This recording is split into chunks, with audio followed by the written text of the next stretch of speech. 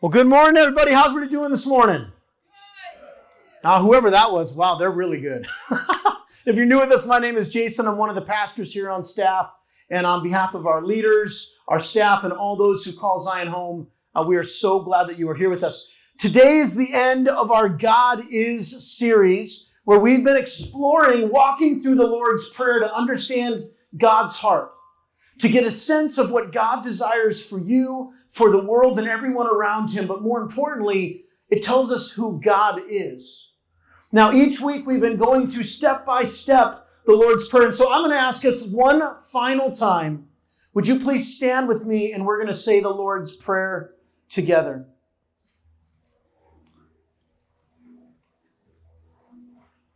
Would you join with me?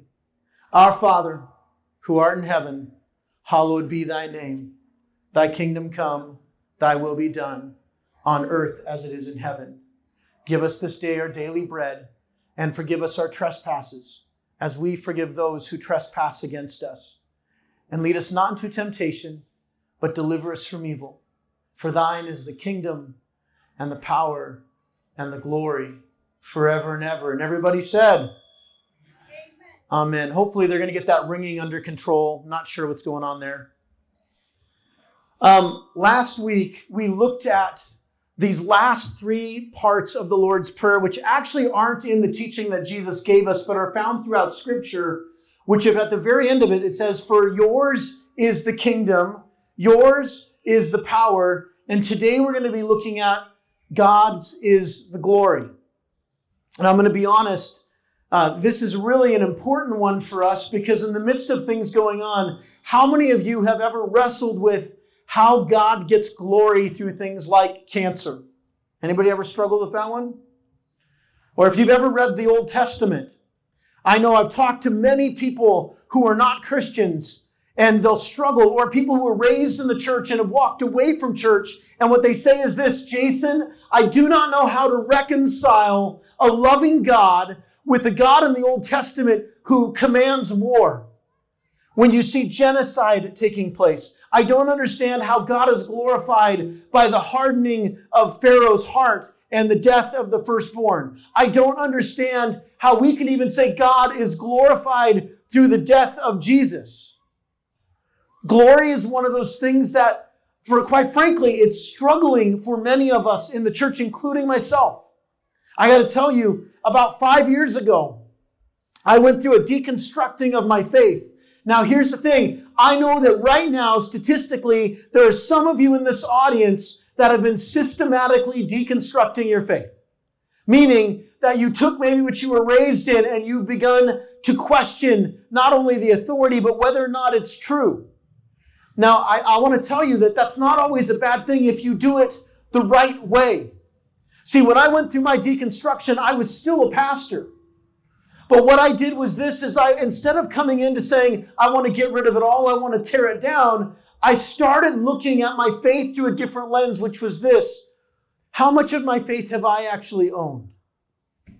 How much of my faith, of what I believe about Jesus, what I believe about the Bible, what I believe about salvation, did I just simply believe because somebody taught it to me and they were good intentioned, loving people, my pastors, my youth pastors, mentors? How much of it did I really wrestle with? And so I began to kind of work through this, and I want to paint a picture for you, okay? Imagine for a moment, if you're packing to go to the beach for the day, you're going to pack certain things, aren't you? You're going to pack towels, and hopefully you've already got shorts on, but maybe a change of clothes, sunscreen, a sun hat, an umbrella. If you're going to an actual beach where there's sharks in the water, you might get a bodyboard or a surfboard. But you're going and you've packed your car, prepared to go on that journey. But now here's what I want you to think about. Now, let's suppose it's 6 months later. And now this time you're actually packing to go to the mountains. Here's what happens for many of us in our faith, and this is how this connects with God's glory.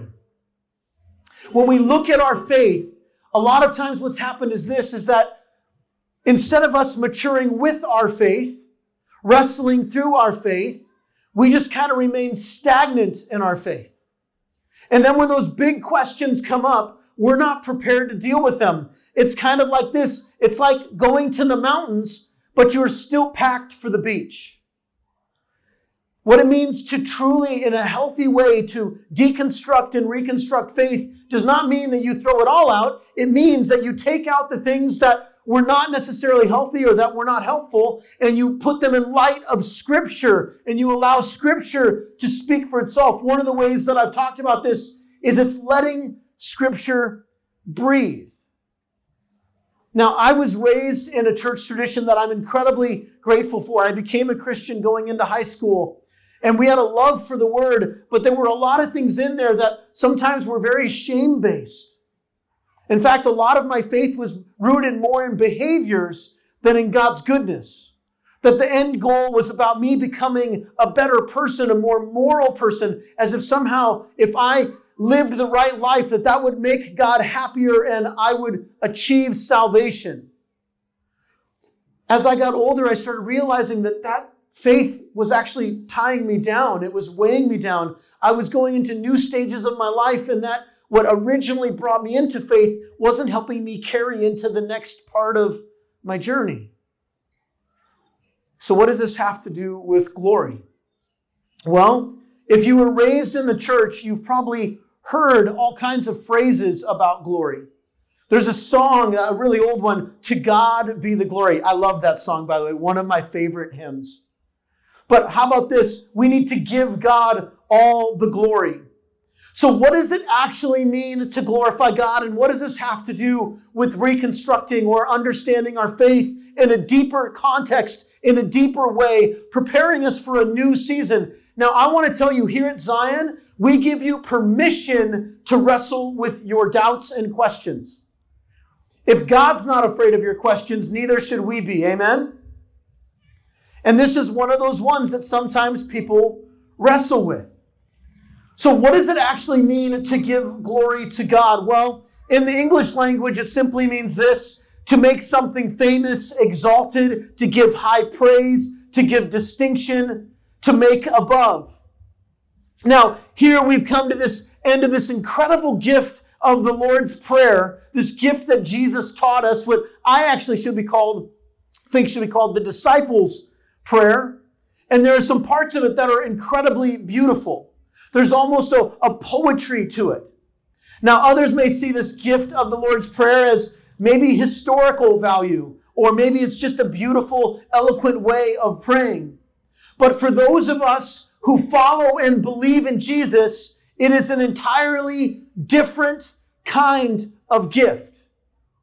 It is a gift that reminds us of not only who God is, how faithful God is, but more importantly, whose God is.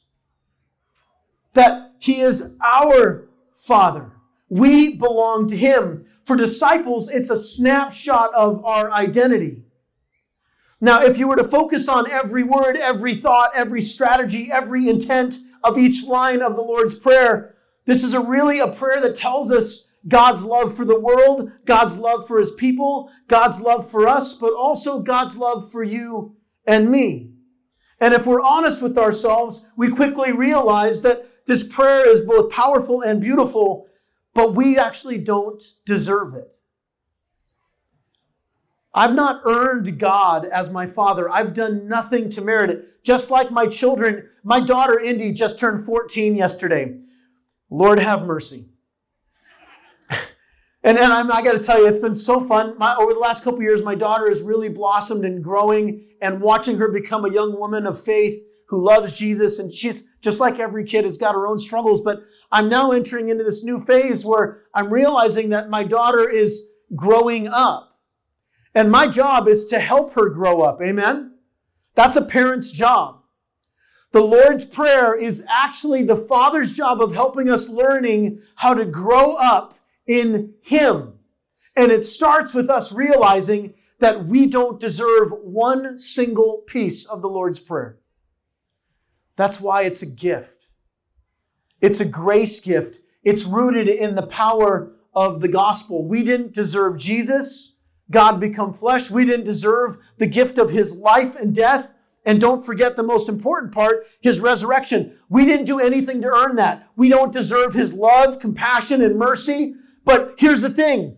His love, compassion, and mercy is his character. It is the character of the Father. We don't deserve his kingdom to be citizens of it, but that's what he's done. He's invited us, calling us from the ends of the earth to join him. We don't deserve the provision, the giving of the Father, but here's the thing. That's what fathers do.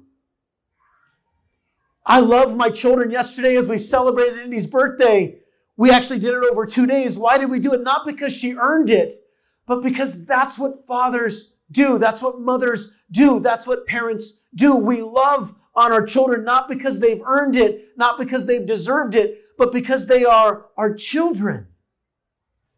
And for those who confess their faith in Jesus, they are made children of the living God, brought into a family far bigger than most of us could ever comprehend. We don't deserve God's forgiveness, but he gave it anyways. We don't deserve his protection or his leadership, but here's the thing. That's what shepherds do. Shepherds lead and protect their flock, even when their flock bite. We don't deserve God, a God who fights for us, who rescues us, but our God is a warrior king. And when we look at God, as we understand the Lord's Prayer, we see this picture of a God who loves us. Now, I don't say this to bring shame to anybody, because the reality is the Lord's Prayer is not meant to make us feel small, but to help us realize how big God is. And we're called to be in awe of him. We don't deserve it. We haven't earned it. But he did it anyways, because that's what love does. See, when I was wrestling through my deconstruction, so to speak, why I struggled with God's glory and fame is as that I see this picture of a God who is loving and gracious and compassionate, slow to anger, and rich in love. That's how the psalmist describes it. That's how Moses describes him.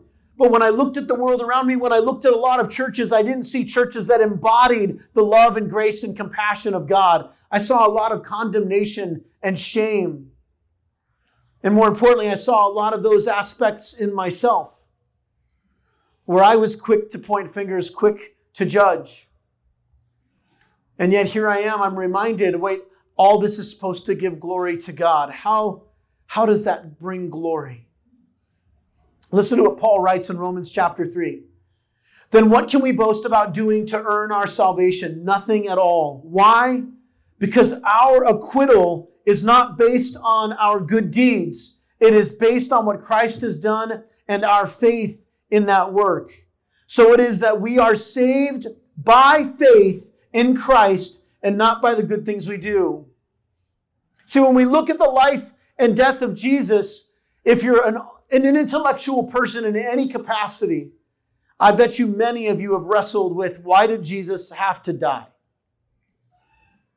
Why did God have to send his son to die a horrific death on the cross so that we could be made right with him? Couldn't there be a different way? Couldn't he come and maybe prick the finger and this blood's for you, just a little bit of blood, right? Could that have been it? Is there something else that Jesus could have done? Why couldn't God simply forgive? Now, this is a far bigger question than many of us realize, especially for those of you who have been wrestling with Scripture. Because when we read the Old Testament, we see all kinds of things that don't always line up with our view of a loving God. Let me give you some examples.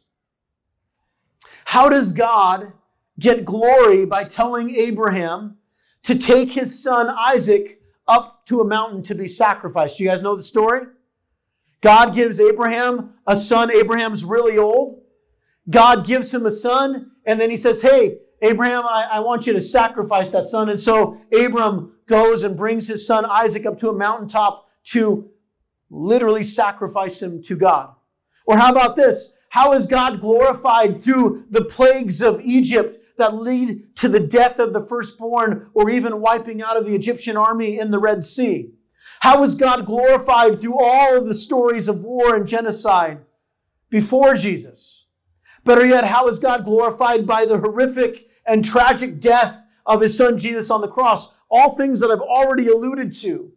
And if we want to make this even more relevant today, and I've talked about it at the very beginning, how is God glorified through the heartache of things like abuse, tragedy, sickness, and disease? How is God glorified through things like cancer? Those things give us pause, don't they? And if you've been wrestling with that, I get it. And so does God. Some Christians try to gloss over all of these things to avoid the hard conversation, to not talk about the difficult things, because we don't always like the hard questions, but that's why we actually pray the Lord's Prayer. Now, I'll make a connection, I promise. See, here's the thing. The Lord's Prayer isn't just a prayer, it's a confession. It's us coming to Him, getting past the cliches, the trite statements, and actually saying, God, I need you to do things that I cannot do. I need you to help me understand sometimes the most difficult things. How are you a loving Father? And the best way to do that, to answer these, is to actually understand what the word glory means. I mean, we use this phrase glory. We just had the Olympics. How many athletes were competing for Olympic glory? We have the flag called Old Glory.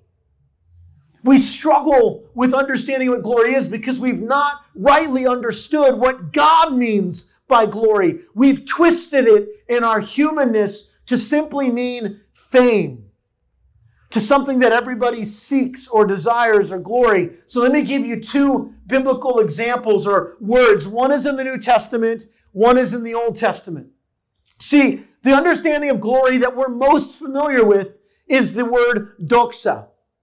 And in it, it's where we get the word for praise, elevate, to exalt, or worship. But it's not a unique word to Christianity.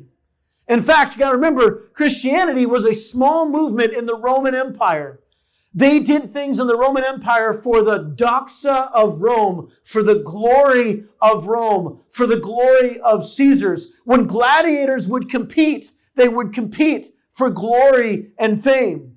And quite frankly, it's why most of us seek glory, is to be made famous, to have a name made for ourselves. But the Old Testament actually has a very different understanding of the word glory.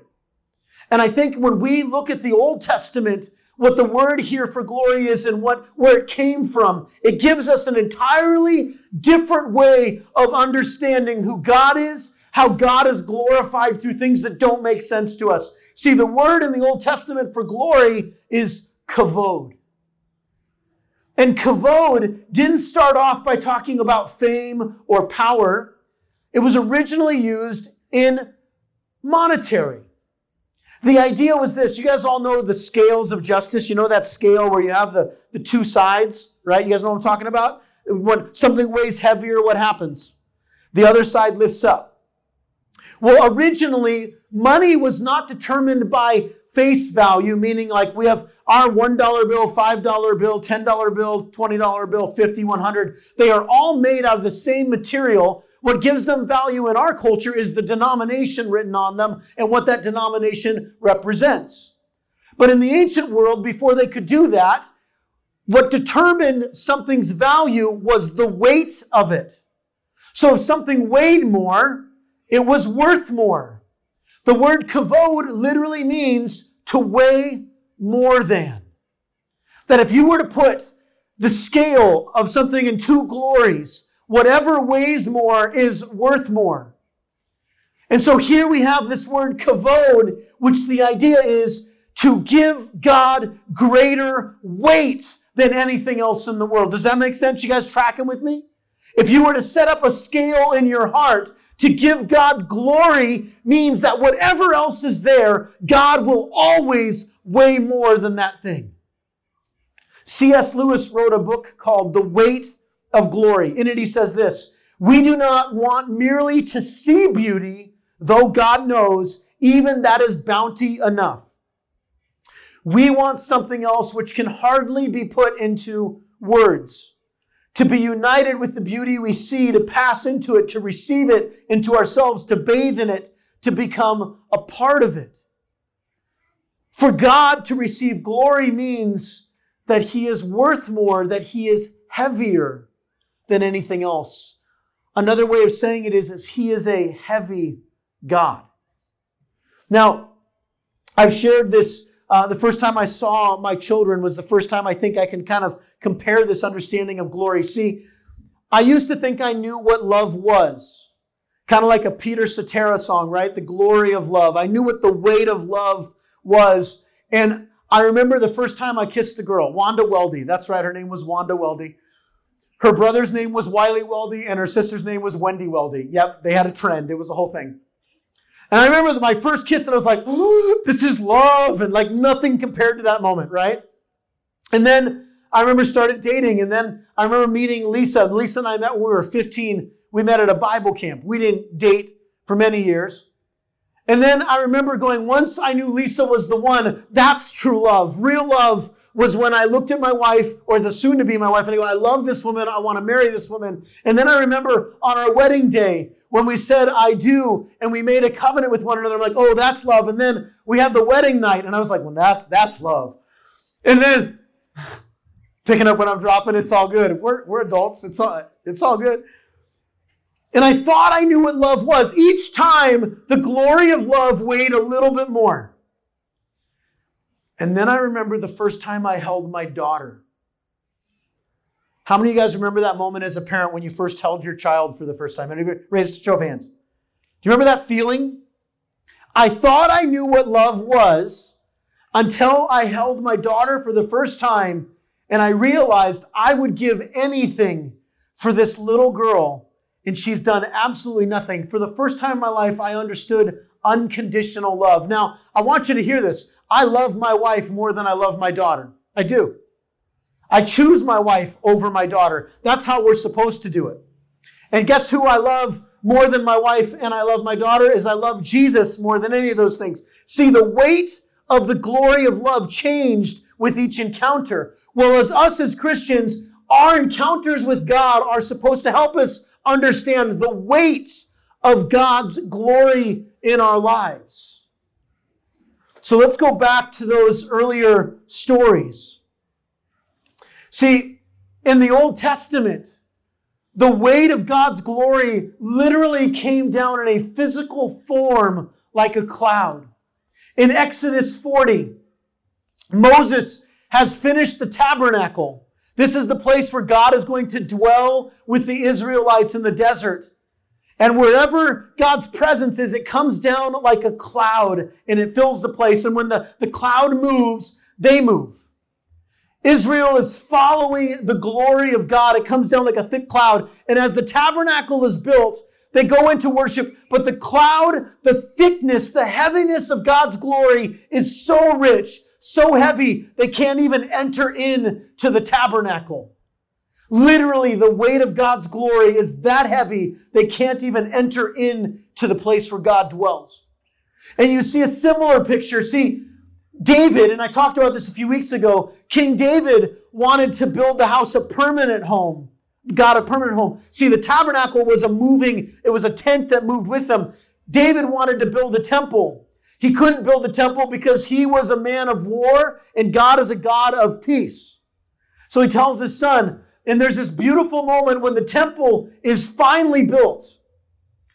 And as they're coming in, you get this echo, a very similar scene where God's glory comes down in a physical manifestation of a cloud and it envelops the temple of the Lord. And all you see is the thickness, the heaviness of God's glory in this place. About 2.5 years ago, a group of us went down to the Send, which was a conference down in Orlando. And it was a day-long conference of worship and prophetic prayer and God just doing some awesome things. Now, there's video of this, and I've got other people that were there, so if you don't believe me, I think you can still see it online. We get to the night, it had been hot all day, sun was out, and it was hot all day. We get to the night, it's starting to get dark, and they're singing this song. And it's talking about, let the glory of the Lord fall on this place, send your rain. And all of a sudden, it starts to rain. But check this out. it only rained in the front row of where the stage was. You're watching on the cameras, and there's literally rain falling on the worship leaders and on the front row, but it's raining nowhere else in the auditorium, nowhere else in the stadium. And we're just sitting there. I'm like, I think I turned to Matt Cook or somebody. I'm like, is that rain? And literally they're singing, "Fall on us, Lord, fall on us, Lord." And there's physical rain falling down. And I'm like, this is amazing, watching just the glory of God come. And here's the best part. As soon as they finished the song, the rain stopped. Now, I struggle. For years I've struggled. Does this stuff happen? I've seen God do this. And in that moment, what I was reminded of is this: God can show up when and where and how He wants to. Amen? We didn't command it. We didn't dictate it. It was something God chose to do. If God wanted to right now, He could do that same thing for us. Why He doesn't? He knows, not me. I'm not trying to seek the experience. I'm trying to seek the giver of the experience. Does that make sense? I'm seeking the God who brings glory because He's worthy of our glory.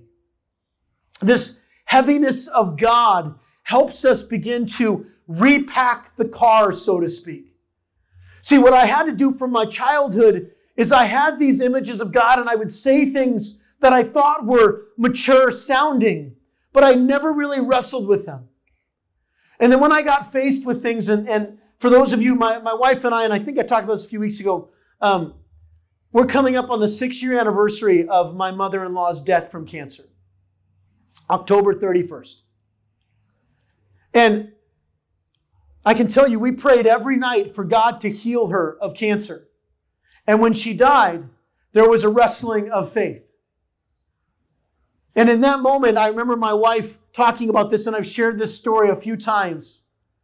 It was harder for my wife because for her, she had been raised in a family where if you prayed it and believed it, God would do it. And God didn't do it the way we wanted Him to. And it caused a wrestling in faith for her. And I had that same wrestling. It just made it manifested in a different way. See, when we look at God's glory, when we wrestle with these things, we have to ask, what does it mean to actually give God glory? And here's what I hope to do in these next couple minutes. I hope that I can unpack this and maybe help some of you who have been unpacking, maybe repack some new views, new perspective on why God does what God does and we don't always understand. First of all, we need to recognize the only reason God needs to be glorified in the world, whether back then in the time of Jesus, in the time of Moses or Abraham, or even now, is because of sin. But even more direct, because of idolatry. Idolatry is giving more weight to something, someone, or somewhere than God. If that scale in your heart existed, idolatry is saying money weighs more than God does. Idolatry is saying my happiness outweighs God's. Idolatry is me saying my Lutheranism matters more than God. See, at the end of the day, we don't go to heaven because we're Lutherans. We go to heaven because we love Jesus. Your children, your spouse, your hobby, your job. Idolatry is on that scale of your heart. What weighs more? See, if who God is was on one side of the scale, His character, His kingdom, His provision, His forgiveness, His word, the things He has done in the world and in our lives, what should happen is this: when we fully comprehend just how good God is, just how big God is, nothing should weigh more than God in our heart, in our mind, in our lives. But that's the human struggle, isn't it? I can't tell you how often that I let other things weigh more than God in my mind. That I let the struggles of my day, of my week get in the way. And here's the thing. John Calvin, a theologian and pastor in the 16th century, he said it this way: the human heart is an idol factory, which means that our hearts, because we have this sin issue in us, is really good at consistently putting things in front of God. It's just our nature. It's our brokenness. But that's not how God handles our brokenness. God gets glory through our brokenness in different ways. Listen to what 2 Peter 3:9 says. The Lord is not slow in keeping his promise, as some understand slowness. Instead, he is patient with you, not wanting anyone to perish, but everyone to come to repentance. See, when we see this picture of God in the Old Testament, who is a God of war, we see a picture that Peter describes of a God who desires that everyone comes to repentance. God does not delight in bloodshed. He's heartbroken by it. Right now, some of you might be aware of what's going on in Afghanistan. America is pulling its troops out of Afghanistan, and as a result, the Taliban is coming in. And I just got word in the news that the president of Afghanistan has left the country out of the threat of Taliban.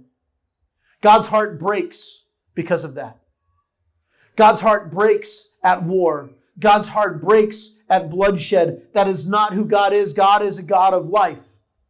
Luke 20:38, he is not the God of the dead, but of the living, for to him all are alive. From all of those understandings, now let's go all the way back to what we talked about at the very beginning, those first couple ones. See, when we read the stories of God telling Abraham to sacrifice his son Isaac, here's the thing. Abraham was surrounded by all different kinds of gods in the ancient world, and every single one of them were gods of war and bloodshed. In fact, it was a common practice that you should sacrifice your firstborn to your God. So in Abraham's mind, when Yahweh says, hey, I want you to sacrifice your son, Abraham's like, okay, that's what every God tells him to do. But there's this beautiful scene while walking up the hill. Isaac turns to his father and he says, Dad, where are we going? And Abraham says, we're going to sacrifice. And Isaac looks and says, but where's the ram? Where's the sheep? Where's the thing we're going to use to sacrifice? And Abraham, because he knows the character and the heart of God, says these beautiful words to his son. I don't know, but God will provide.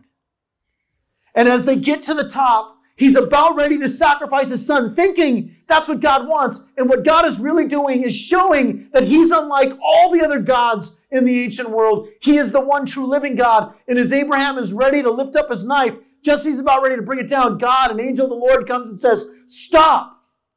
And all of a sudden, Abraham looks over and there's a ram caught in thicket. God was trying to prove something about his character. He's not like the other gods. Even in Moses, when Moses is dealing with Israel or with Egypt and all the things that are going on there, God is not delighting in this. What we see is Pharaoh has a hard heart. Now, you may not know this, and I believe it's in our notes in here, but each one of the plagues, every single plague, represents one of the gods of Egypt. And here's what's happening. This is so cool. Every plague is God showing that he is more powerful than that particular god of Egypt. He is actually saying that Yahweh weighs more than Isis or Osiris or Ra. Every single one is God saying, no, I get the glory. I weigh more than they do. I weigh more than Pharaoh. I receive the glory. God did not delight in those things. He was heartbroken, but he demonstrated his faithfulness to his people by revealing his glory to them. And when you repent, if Pharaoh had repented, none of the judgment would have come. Or how about Jesus? When Jesus died on the cross, you want to know what's more powerful than the gods of Egypt, of Babylon, Persia, and Rome? Or how about the idols of money, fame, power, sex, your house, your car, your hobby? There is something that's more powerful than all those things: sin and death. Every single human being has been plagued by those two things throughout history. Sin and death are more powerful than any of the ancient gods. You want to know why Jesus went to the cross? Jesus went to the cross, yes, to pay the penalty, but more importantly, to show victory, to show that he weighed more than sin and death. See, when Jesus died, he paid the penalty for our sin, but when he resurrected, he declared victory over it. Amen? He received glory in that moment because what he showed is that even on the cross, God is bigger, heavier than they are. The Bible tells us that the wages, the payment of sin is death. Well, Jesus paid that in full, completely. There was one person who had never sinned, and that was Jesus. There was one person who could have escaped death, but chose it. That was Jesus. He chose to submit himself up to it for one reason, to make his glory known. Because even Jesus, God's Son, could not escape the impact of sin and death. For us as his disciples, 1 Corinthians 15, O death, where is your victory? O death, where is your sting? Now, here's what I believe. We're wrapping up. I'm going to invite the worship team to come back up here in a minute. See, here's what I believe happens. I believe that those who are in Christ do not actually experience the sting of death. I believe that just before death comes to the body, that the Holy Spirit grabs our soul and our spirit so that we never taste death as believers. And I believe I can support that in Scripture. That's why you hear stories of faithful men and women who love Jesus right before they die, and some of the last words they say is, Jesus. God, in Christ, we escape death because God gets the glory. See, when it comes to things like cancer, how is God glorified with cancer? Through abuse and war and violence. I want you to hear this. God hates cancer. He hates sexual, physical, emotional, spiritual abuse. He hates racism, sexism. He hates war and violence. But he gets glory through it when those who are the victims of it don't give it more power than it deserves. When those who are in Christ do not give in to bitterness, rage, anger, hatred, unforgiveness, and retaliation. Now, here's the thing. If you're dealing with those things, if you're feeling any of that, we have this incredible gift that we just simply have to confess and repent, and we're forgiven. Instead, God has shown glory through the gospel of Jesus, through the character of God, by showing his mercy, justice, and compassion, love, and grace that conquer all. It's the cancer patient who shows that God weighs even more than the disease ravaging their body by still choosing to worship and praise God. Now, here's what I want you to hear. If you're struggling with that, that's okay. God understands it. If you're wrestling through cancer and maybe you're struggling through it, I think about my sister Mary Graham, who goes to Zion, who has been faithfully loving and worshiping Jesus as she's been battling cancer, and her faithfulness and the witness that she's been. But that doesn't mean that she doesn't ever get angry or isn't afraid. It means that she understands that God weighs more than cancer. Amen? God is heavier than the cancer. His glory is greater. His worth is better. That's how cancer doesn't ultimately get defeat, because this is not the end. This is not the end of the line for those who are in Christ. We believe in eternal life. All of us are going to die someday. But in Christ, when we die, it's not the end of our story, it's the end of a chapter. God gets the glory when we give him more weight, not because God delights in it. This is how we can pray Romans 8:28. And we know that in all things, God works for the good of those who love him, who have been according to his purpose. See, even when you've been a victim of abuse, if you've been sexually abused, emotionally abused, maybe you're dealing with a divorce or there's stuff going on in your life, you have a God who wants to meet you in those moments and who is simply asking you to do one thing: surrender. Let the Holy Spirit work in and through it. It's not a promise that life gets easier, because one day it will. That final day is when Jesus comes back again for the final time, when we see that Jesus comes to restore things back to how they should have been in the beginning. We see this in Revelation when God receives the final glory. I just want to read this to us. Would you stand with me as I read this last scripture? And we're going to prepare our hearts for some final worship. See, one day, God is going to receive the ultimate glory by showing that He is heavier than everything else in the world. And what He's going to do is this, and it's this beautiful picture. Jesus returns, and the kingdom of God, heaven comes to earth, and the two unite. The world becomes how it was supposed to be. Every tear is wiped away. This is Revelation 21:4. I heard a loud voice said from the shout from the throne, saying, "Look, God's home is now among His people. He will live with them and they will be His people. God Himself will be with them. He will wipe away every tear from their eyes, and there will be no more death, no more sorrow, no more crying, no more pain. All these things are gone forever." Now listen to these last words. You ready for this? Check this out. And the one sitting on the throne, the one who is the heavy God, declares this, "Look, I am making all things new." God is going to one day make everything right. And when He does that, that final victory, that final declaration, the scales will finally be tipped, and all of creation will see that nothing weighs more than God, that God receives all of the glory, all of the fame, all of the honor. He is a heavy God, and we are His people. God doesn't go on diets. He delights in His heaviness. He delights when His people say, "God, I choose You. I choose to give glory to You instead of my problem, even when I don't understand it. I choose You over my anger, over my hurt." Here's what I'm going to ask as we sing this closing song and as Megan comes up. If you need prayer for healing in your life, I feel like the Lord's doing something right now. If you need prayer, here's what I want you to do. I'm going to ask you, we've got a prayer team. I'm going to ask you to come over to our prayer team, to our staff. If you're battling an illness or a hurt, come and receive prayer. But here's the final thing that you and I can do, and all, it's giving glory to God.